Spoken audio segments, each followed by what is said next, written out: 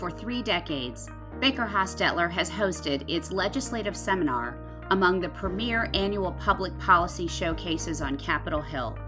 Though COVID-19 forced a hiatus in 2020, we are back, finding new ways for you to hear firsthand from Democrats and Republicans in the House and Senate on the latest legislative developments on tax, infrastructure, healthcare, trade, energy policy, and more.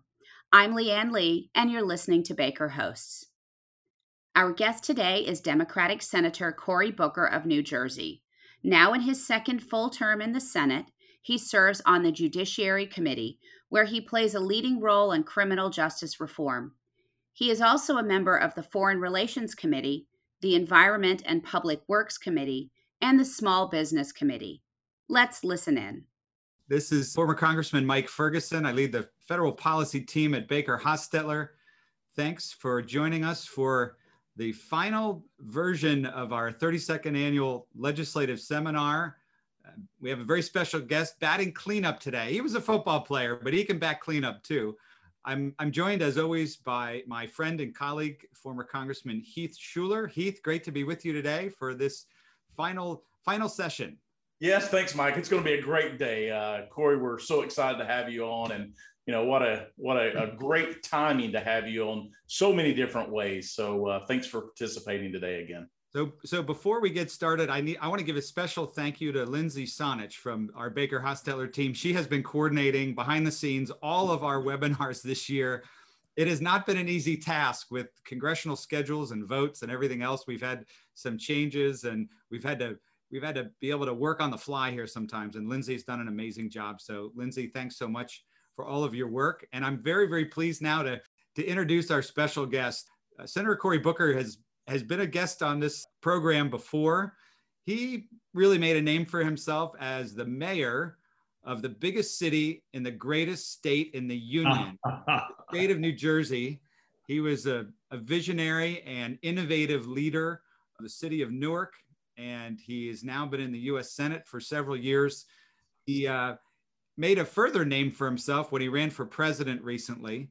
And I know, Cory, you said that experience helped make you a better senator too. So interested in hearing more about that. But without any further ado, welcome to the program, Senator Cory Booker from New Jersey. Listen, Congressman, I'm grateful to be with you all again. I'm grateful for the expertise at your firm. So many people from your team have been helpful and supportive to me to be a better lawmaker, a better leader. And I'm just grateful for the friendships that we have, and happy to be grilled by two men who are so brilliant and experienced. I'm ready for it. I've been working out every day this week, just getting prepared for this, this time in the ring with you two. Well, I don't know that I'm much of a challenge, but Heath is a pretty big fellow. So. Yeah, quarterbacks are soft. You know that, Cory. Yeah, that's true. That's very true. That's very true. Not the real blue collar working guys like us tight ends. That's right. Yeah. Well, I remember very well our conversation about a year ago when I was sort of going along with the conversation as a football fan, and I was letting you two star athletes to chat about all sorts of interesting things, which was great stuff. But we'll get to some of that because there's some interesting sports related policy issues that we're going to talk about today. Heath is much better one to chat about those than me. But Cory, let me start off with what's going on, some of the hot issues right now. Your leadership is trying to cobble together this coalition on this infrastructure package. There's been kind of some fits and starts with whether that's going to be coupled with a budget resolution and a reconciliation bill. What's the latest, and how do you think this plays out? Well, look, I think that we all as Americans should just step back and recognize what has happened in really the span of the three of our lifetimes. We were a nation that believed, like businesses have to, that you invest in the things that give you the best returns. America led the planet Earth in investing in the things that businesses have to invest in. Quality of your employees, your physical plant, staying ahead of the competition. That's staying ahead of the competition is research, quality of your employees is education, and your physical plant is your infrastructure.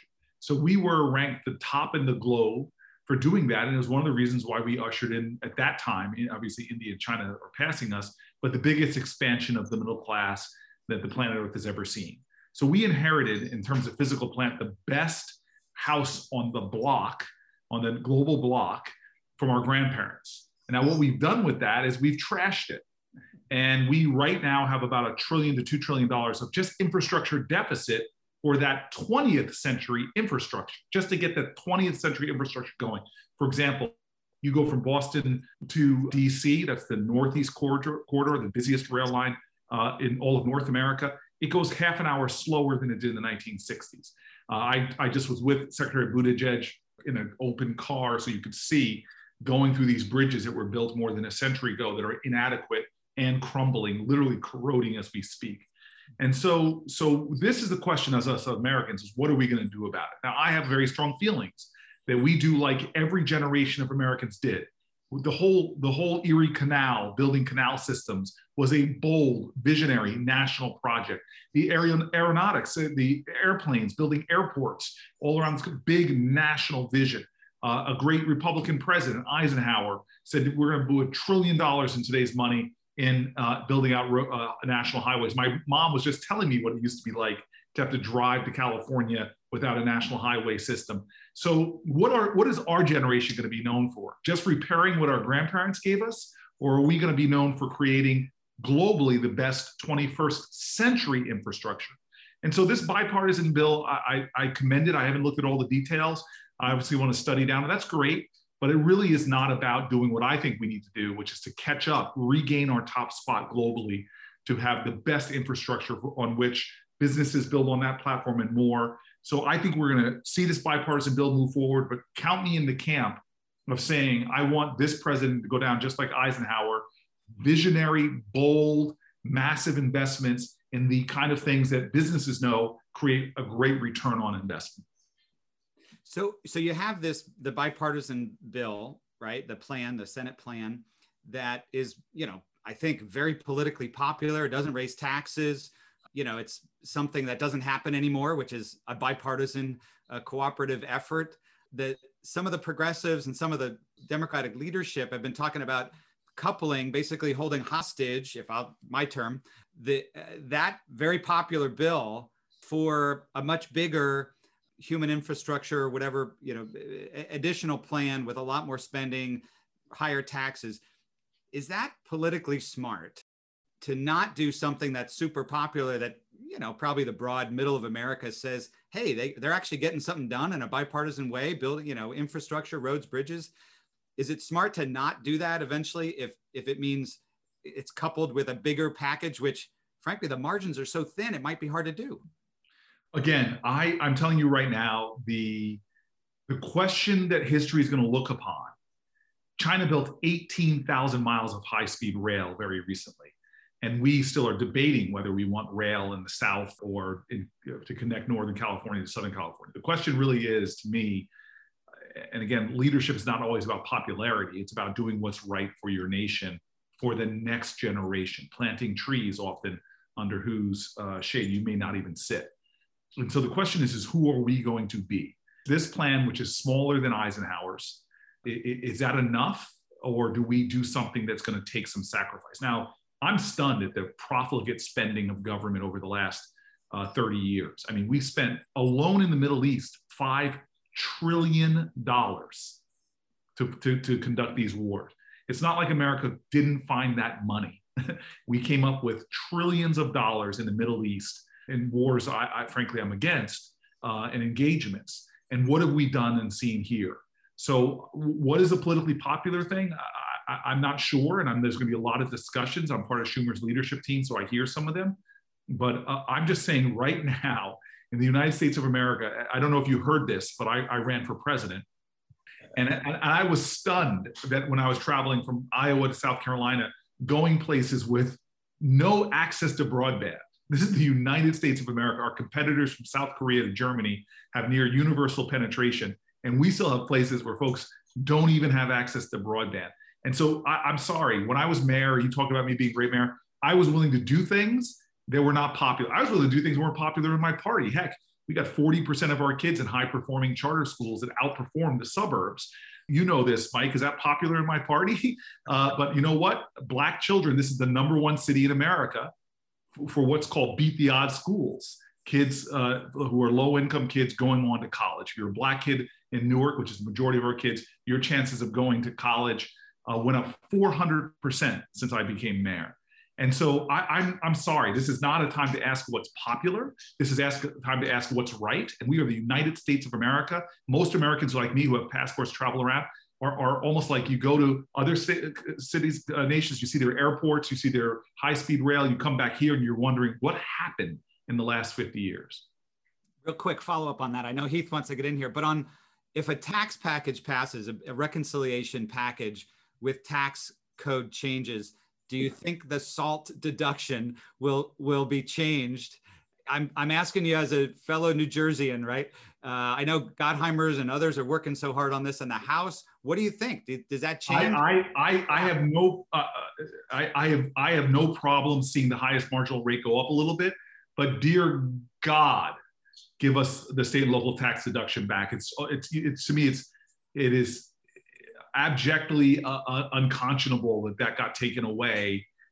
So I stand on the Gottheimer side of the Democratic Party. By the way, his ego is that he will love that we're calling it the Gottheimer side. Somebody's got to clip this part and send it to him. But count me in that camp that wants to see state and local tax deduction in return. And by the way, there are some people in my party, the progressive wing, that might say that's a gift for the rich. I am sitting here right now talking to you. I'm the only senator that lives in a Black and brown community below the poverty line. Median income here in my neighborhood is about $14,000, $14,000 according to the 10 years ago census. I know it's risen since then. I pay, there's a $10,000 in state and local taxes for my home here, my 3-family home. I'm paying well over that $10,000 sort of deduction, $10,000 allowance. So it's crazy. This is not about the wealthy. It's about working class New Jersey families who are struggling to make ends meet when childcare is going up, prescription drugs are going up, college education is growing up, and all of that. So yeah, I stand with Josh. Corey, on the recent decision that the Supreme Court just made regarding, we played at the wrong time. Yes. We played ball at the wrong time. Completely wrong time. Can you tell us it's kind of a two-part question. Yeah. And so the first question is, tell us a little about your legislation that you have and what that would entail for the student athletes. And I think the most important thing is there anything in that legislation, or will there be something to protect the smaller schools? Because kind of in my network and the people that I communicate with, I've spoken to all the Power 5 schools, and they really believe that there's going to be this huge division that's going to ultimately happen between the larger schools, those schools that are in large media markets, and then the smaller schools. I mean, my son's a student athlete now at Appalachian State. They do extremely well in football and other sports, but relatively speaking, they're not in the Power 5 conference. So what's going to happen to those type schools moving forward? Because they can't afford a lot of their programs now. Even through COVID, so many smaller schools dropped some of their sports, and how does that impact Title IX and so forth? Right. So I appreciate the way you asked that question, but can you allow me just give me some latitude to give a little bit of a pullback before I answer that specificity? Absolutely. I have had a bone to pick with the NCAA since I started seeing the ridiculousness when I played ball. And I went to a very reputable school that didn't abide by the floor of the NCAA. They set their own standards at Stanford. So I don't want to lump all schools into this. I had a great conversation with the leadership at Notre Dame recently. It was like, please, let's address these things. We find them morally offensive as well. So there are a lot of schools out there that agree with what I'm about to say. But the NCAA is a $15 to $20 billion business. And you literally have kids who are struggling to make it. Remember Shabazz Napier, who said, I can't afford to eat on some night. So I came from a middle-class family out to Stanford. My parents could afford to fly out to see me, supplement with the scholarship fell short. But what I saw in my NCAA days is that their universities are making millions of dollars off of their athletes, no guarantee of an education, no guarantee of even the time necessary to study to get an education. If you put some people in seats for the first 2 years but blow out your knee, you lose your scholarship. You might be 2-3 years out having to take money out of your own pocket to cover your medical expenses for a spinal injury, for traumatic brain injury or more. I could go on with the things that just like people who watch sports like I do, love college ball, don't realize that these universities and the NCAA are making millions of dollars, and so many young students, and I've talked to so many of these athletes and student groups, find themselves with a raw deal and not an education, going in their own pocket to pay for medical expenses, trying to get those last credits through their own pocket and the like. They were sold a bill of goods. And so what I said simply for years now, because the NCAA would give me lip service, they would tell me, Senator, 7 years ago, hey, what you're saying is right. We should have lifelong scholarships. We should have more fair health care, but they've done nothing about it. And so what I'm simply saying is there should be a simple basic bill of rights for kids, especially because the NCAA has been able to escape even enforceable protocols on things from concussion protocols that protect their athletes' safety to even sexual assault protocols. Get this, you're now a coach whose financial incentive and job is incentivized by winning this big game. Your key player just gets a serious hit. You put him over the sideline. Hey, can you go back in? When that kid should be probably sent to the hospital because he got such a hit. All the wrong incentives right now are in this profit-making business, not protecting the well-being, the safety, the education, and the health of athletes. And so I propose an athlete's bill of rights that really is just about protecting those basic standards. And there's enough money, not just the Power Five, in the money revenue-generating sports. There is enough money there to create for college athletes writ large basic insurance for your health and for the kind of scholarships that I believe students should get, and a few other basic things. To say there's not enough money when the highest paid person in most states, the government employee, is a coach or basketball coach. To say there's not enough money when the NCAA tournament alone makes hundreds and hundreds of millions of dollars for the NCAA, not to mention the BCS Bowl and more. And so I'm just a big person that says enough is enough. There's too many stories, too many kids dying literally from heat exhaustion and more being pushed to create profits for some. But I do have some latitude to differentiate, now getting to your question, between the Power Five and a Division II or Division III school. And that's why I think that we should create a more sharing of a lot of the revenue to make sure that even those kids who are playing sports have some kind of floor to them. And it's interesting to me, the conversations that I've been getting with athletic directors and others who feel like they're in this terrible trap and there's got to be an off-ramp soon because it's just an arms race right now. You know this, these schools, as opposed to pouring the money into programs that help athletes writ large, they're pouring monies into facilities now that some professional teams don't have as nice. They're competing against each other for coaches with the salaries going higher and higher and higher.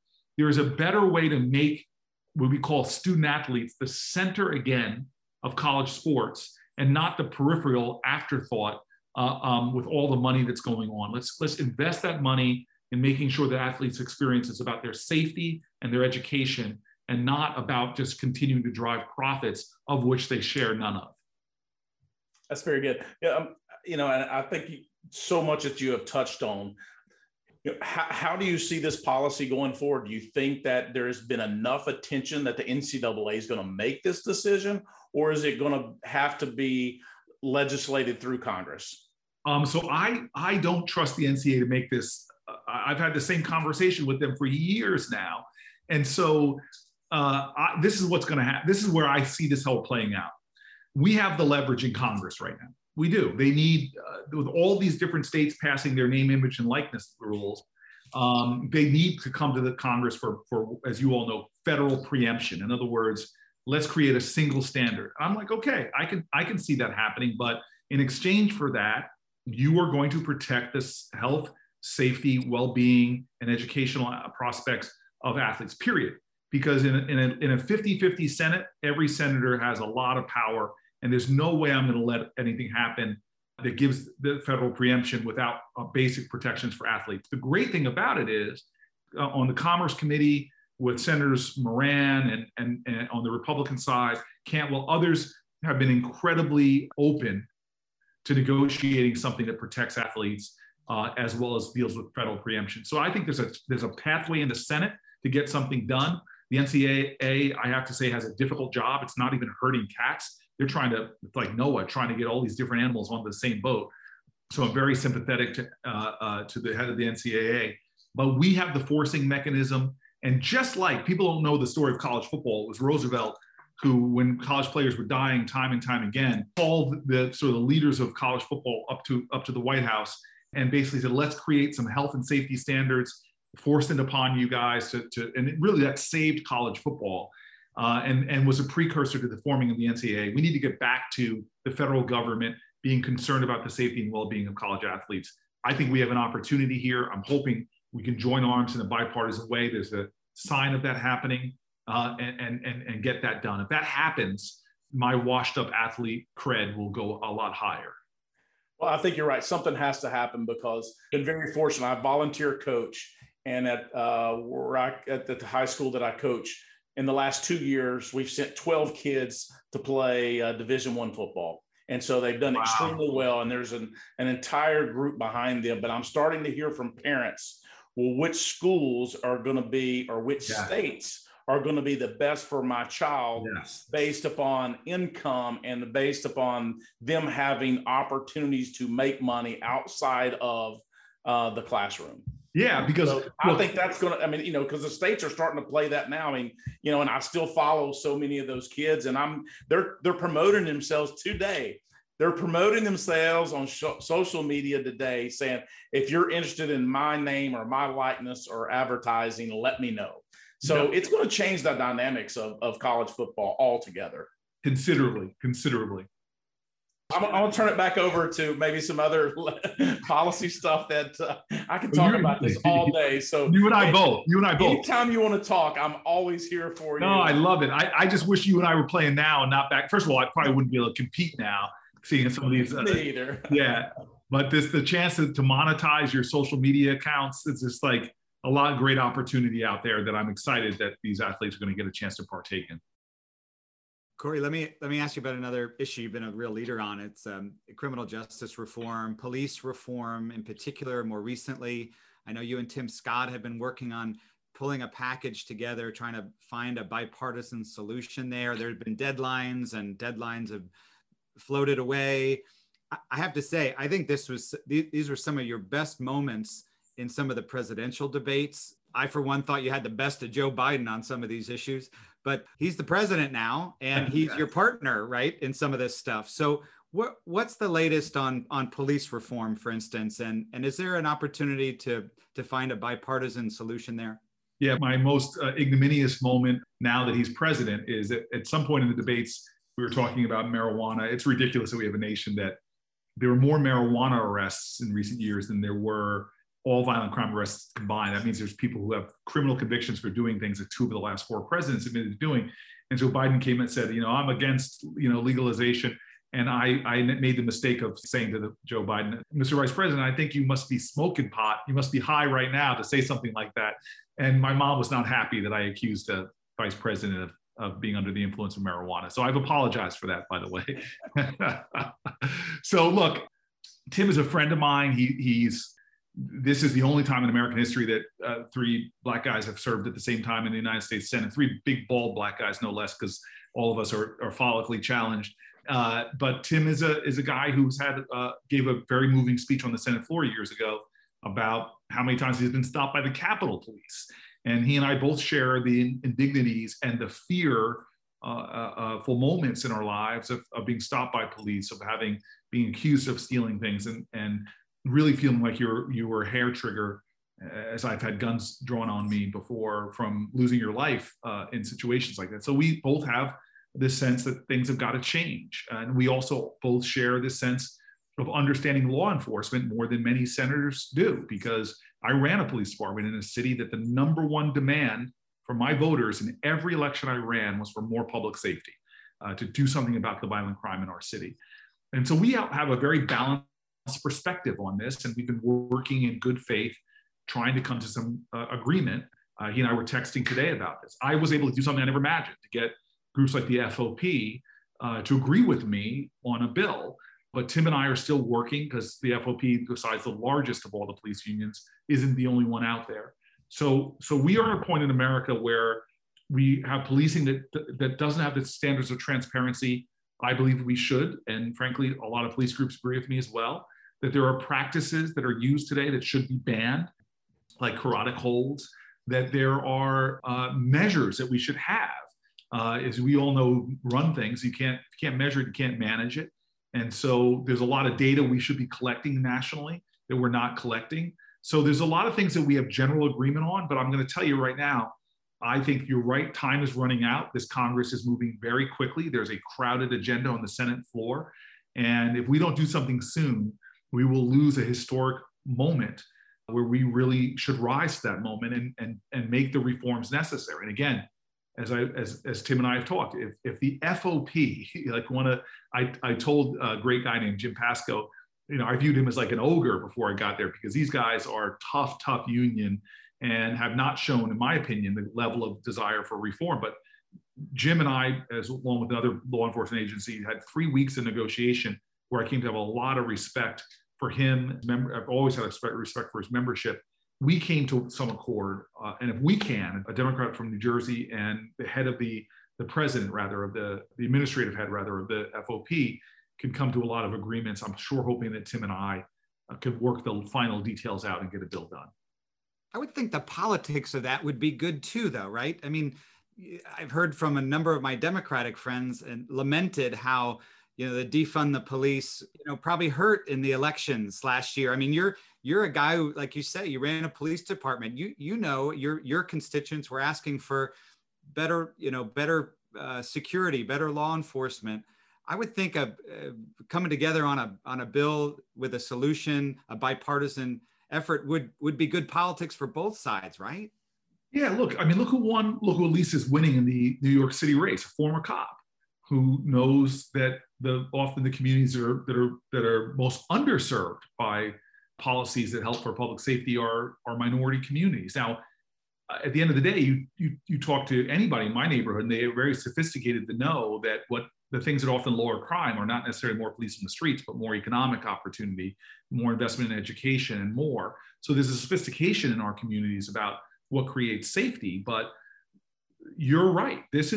I think this is not just a political win for America, but one of the reasons why a lot of the law enforcement groups I've been negotiating with have leaned in is because they just know we are losing ground because of the erosion of trust amongst communities and law enforcement.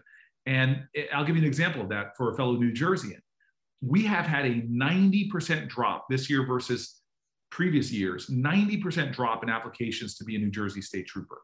90% drop. The esteem of these agencies is going down. And that's actually not good for the public to have a less of a pool to select excellent officers from. So we are in crisis in America.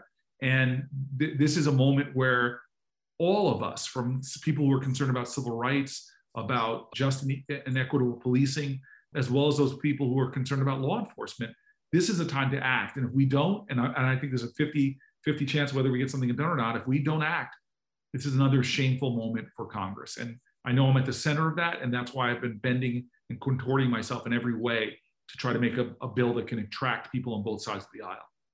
Well, we certainly wish you well in that endeavor. It's so important for the country. It's important for our culture, our kids, that we have both a fair criminal justice and policing in our communities, and we have trust in those folks that are protecting us. You're a leader on a lot of different things. You're involved in a lot of different things, and we know your time is so precious. So Heath, I know you and I both talk about how we love talking to Cory Booker.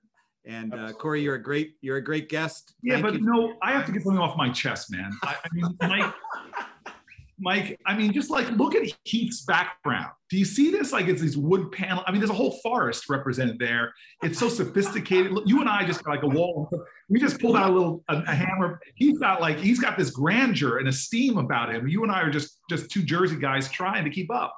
Mine's drywall, I think. Yeah. I don't know what's back there, but I have my Raiders helmet, my Saints, my the Washington football team. I have my football stuff, but I just think I got my colleagues that I've served with right here. So you have a presidential background, we've got junior senator from New Jersey background. I think I have a baseball somewhere that I caught at a minor league game in Trenton once. I don't know. Yes. Corey, thank you for your time. It's you guys. I really enjoy this, and I appreciate the perspective that you two have, and for our country, and frankly, you are both patriots, and I hope we can have more conversations in the future. Absolutely. Thank you, Corey. Thank you. Heath, we're closing out our 32nd annual legislative seminar. We thank our guests for being with us today and for this whole seminar series.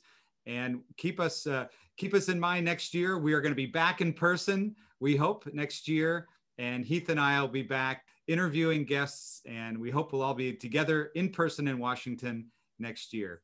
Heath, thanks so much. You're a great partner in these endeavors. Thank you, Mike. It's been a great session we've had. Thank you, Senator Booker, Mike, and Heath. If you have any questions for Mike and Heath, their contact information is in the show notes. As always, thanks for listening to Baker Hosts. Comments heard on Baker Hosts are for informational purposes and should not be construed as legal advice regarding any specific facts or circumstances. Listeners should not act upon the information provided on Baker Hosts without first consulting with a lawyer directly. The opinions expressed on Baker Hosts are those of the participants appearing on the program and do not necessarily reflect those of the firm. For more information about our practices and experience, please visit bakerlaw.com.